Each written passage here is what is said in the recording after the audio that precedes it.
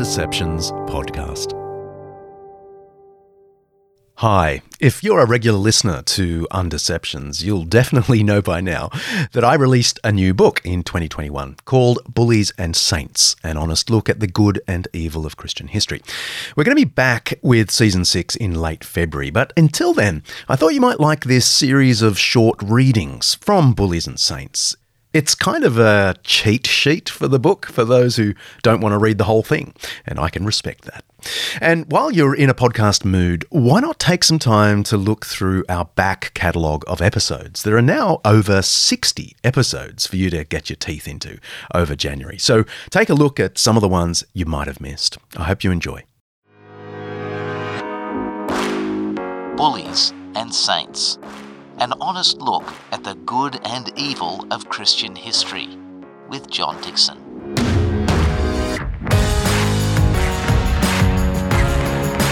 The slogan, The Dark Ages, reached its zenith in the Age of Enlightenment. The very name of that period, light, was a manifest declaration of war against the era of darkness and its scale of values.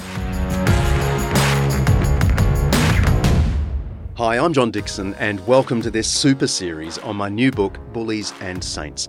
Bullies and Saints looks at the teaching of Jesus as a beautiful tune that his followers have sometimes sung out of tune. It's a century-by-century account of the bullies and saints of Christian history. Each episode, I'll give you a free excerpt from the Bullies and Saints audiobook. In this edition, we examine the Dark Ages, that period that the church brought us into after the collapse of Rome, when it was all darkness, all evil, all ignorance, or maybe not so much.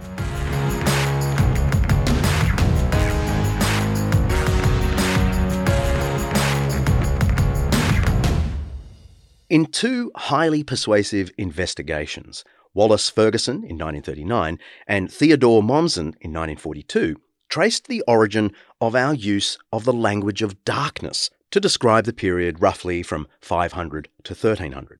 It turns out that the first person to employ the image was one of the humanist fathers of the Renaissance, the Italian scholar-poet Francesco Petrarch, 1304 to 1374. As early as 1341, he had expressed his desire to write a comprehensive account of the glories of ancient Rome up to the time of the last Western emperor, Flavius Romulus Augustus, 460 to 476. Petrarch believed that the great men of antiquity, especially people like Cicero, Virgil, and Seneca, were the true intellectual forebears of his 14th century Italian intelligentsia. In a letter of 1359, he laments that the great Roman statesman and scholar Cicero, 106 to 43 BC, could not look down the centuries to Petrarch's time and see the end of darkness and the night of error and the dawn of the true light.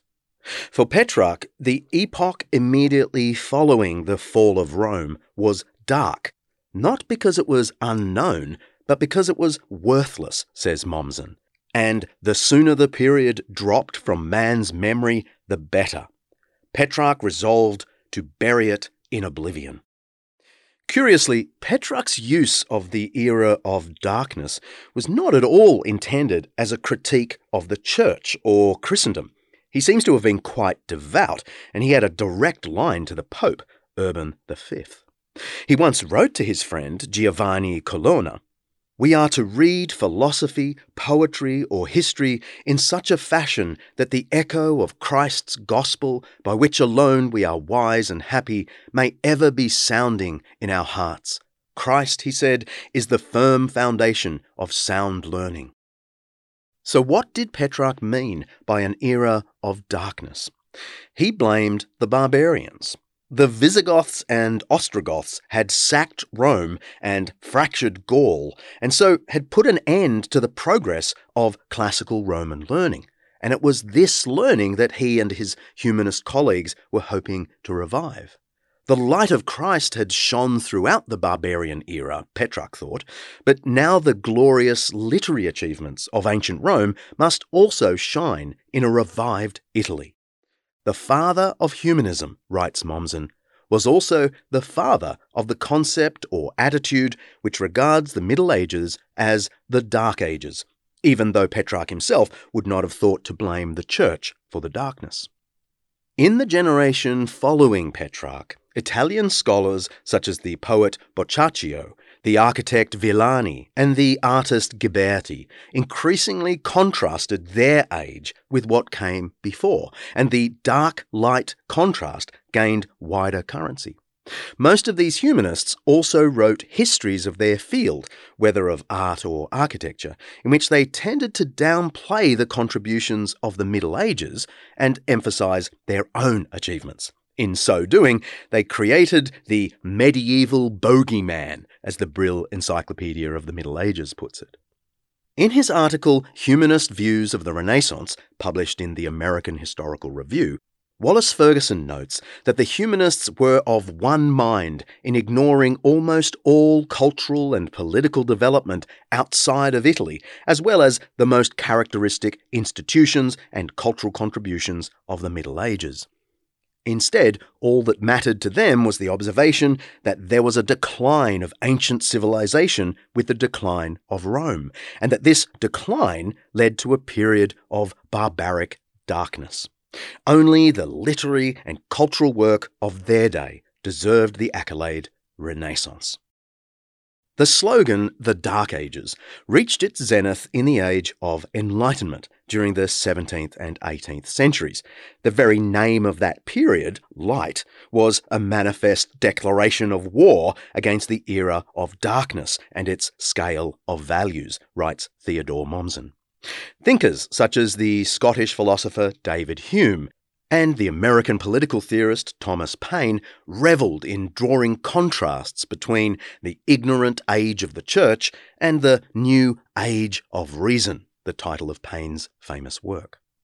We can see the same tendency in what is probably the most learned work of history written in the English language during the Enlightenment. Edward Gibbon's multi-volume The History of the Decline and Fall of the Roman Empire was published in 6 volumes during 1776 to 1789, now happily available in a single ebook. No one doubts Gibbon's peerless expertise in handling the evidence of the Roman world available to him in the 18th century, but his contribution has not aged well. This is partly because he could barely contain his contempt for Christianity and the Church throughout his work. In Chapter 7, I mentioned his admittedly humorous quip about the poor monk Telemachus, whose protest and death in the Roman arena in AD 404 led to the end of gladiatorial sports. Gibbon wrote, "Telemachus's death was more useful to mankind than his life." Gibbon's work is replete with such witticisms at the Church's expense, and he was not shy about speaking in the preface to the first volume of, quote, the darkness and confusion of the Middle Ages, and again of the, quote, Dark Ages which succeeded the translation of the Empire.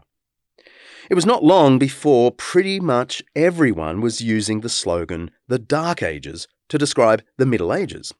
In the 1911 edition, the 11th edition, of the ever-popular Encyclopaedia Britannica, trusted by students and families all over the English-speaking world, the era between the 5th and 10th centuries is declared the Dark Age, and we are told that the Dark Age was a reality.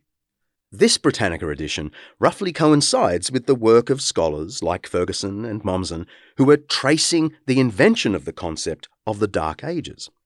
By the time Mommsen published his article on the topic in 1942, he was able to note that the 14th edition of Britannica no longer contained the expression. The editors had performed a backflip. The relevant entry in the encyclopedia notes, "The contrast, once so fashionable, between the ages of darkness and the ages of light has no more truth in it than have the idealistic fantasies which underline attempts at medieval revivalism." Mommsen adds his own insight. The expression Dark Ages was never primarily a scientific term, but rather a battle cry, a denunciation of the medieval conception of the world, of the medieval attitude toward life, and the culture of the Middle Ages. Recent books, such as Catherine Nixey's A Darkening Age, The Christian Destruction of the Classical World, owe more to this sceptical battle cry than to the discipline of history found in universities today. Even the more polite description, the Middle Ages, causes some historians to wince, because it's a kind of chronological snobbery. In her Middle Ages, A Very Short Introduction, Miri Rubin, Professor of Medieval History at the University of London, explains that the term Middle Ages, quote, suggests that this was a time of arrested motion, a time between two other important epochs that define its middleness. Indeed, those who coined the term Middle Ages possessed a tremendous sense of their own worth and good fortune as members of a later age. It was, in other words, a kind of self-flattery among scholars, artists, and even priests who, quote, celebrated their times and their cities and, above all, each other.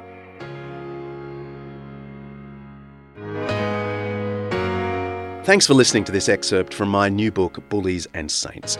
Click over to Amazon.com where you can pick up a copy of the full audiobook or a print copy if you like the feel of paper in your hand, like I do. And if you've enjoyed the content, let me encourage you to go to the Undeceptions website where you'll find much more like it, including my Undeceptions podcast. That's undeceptions.com. See ya.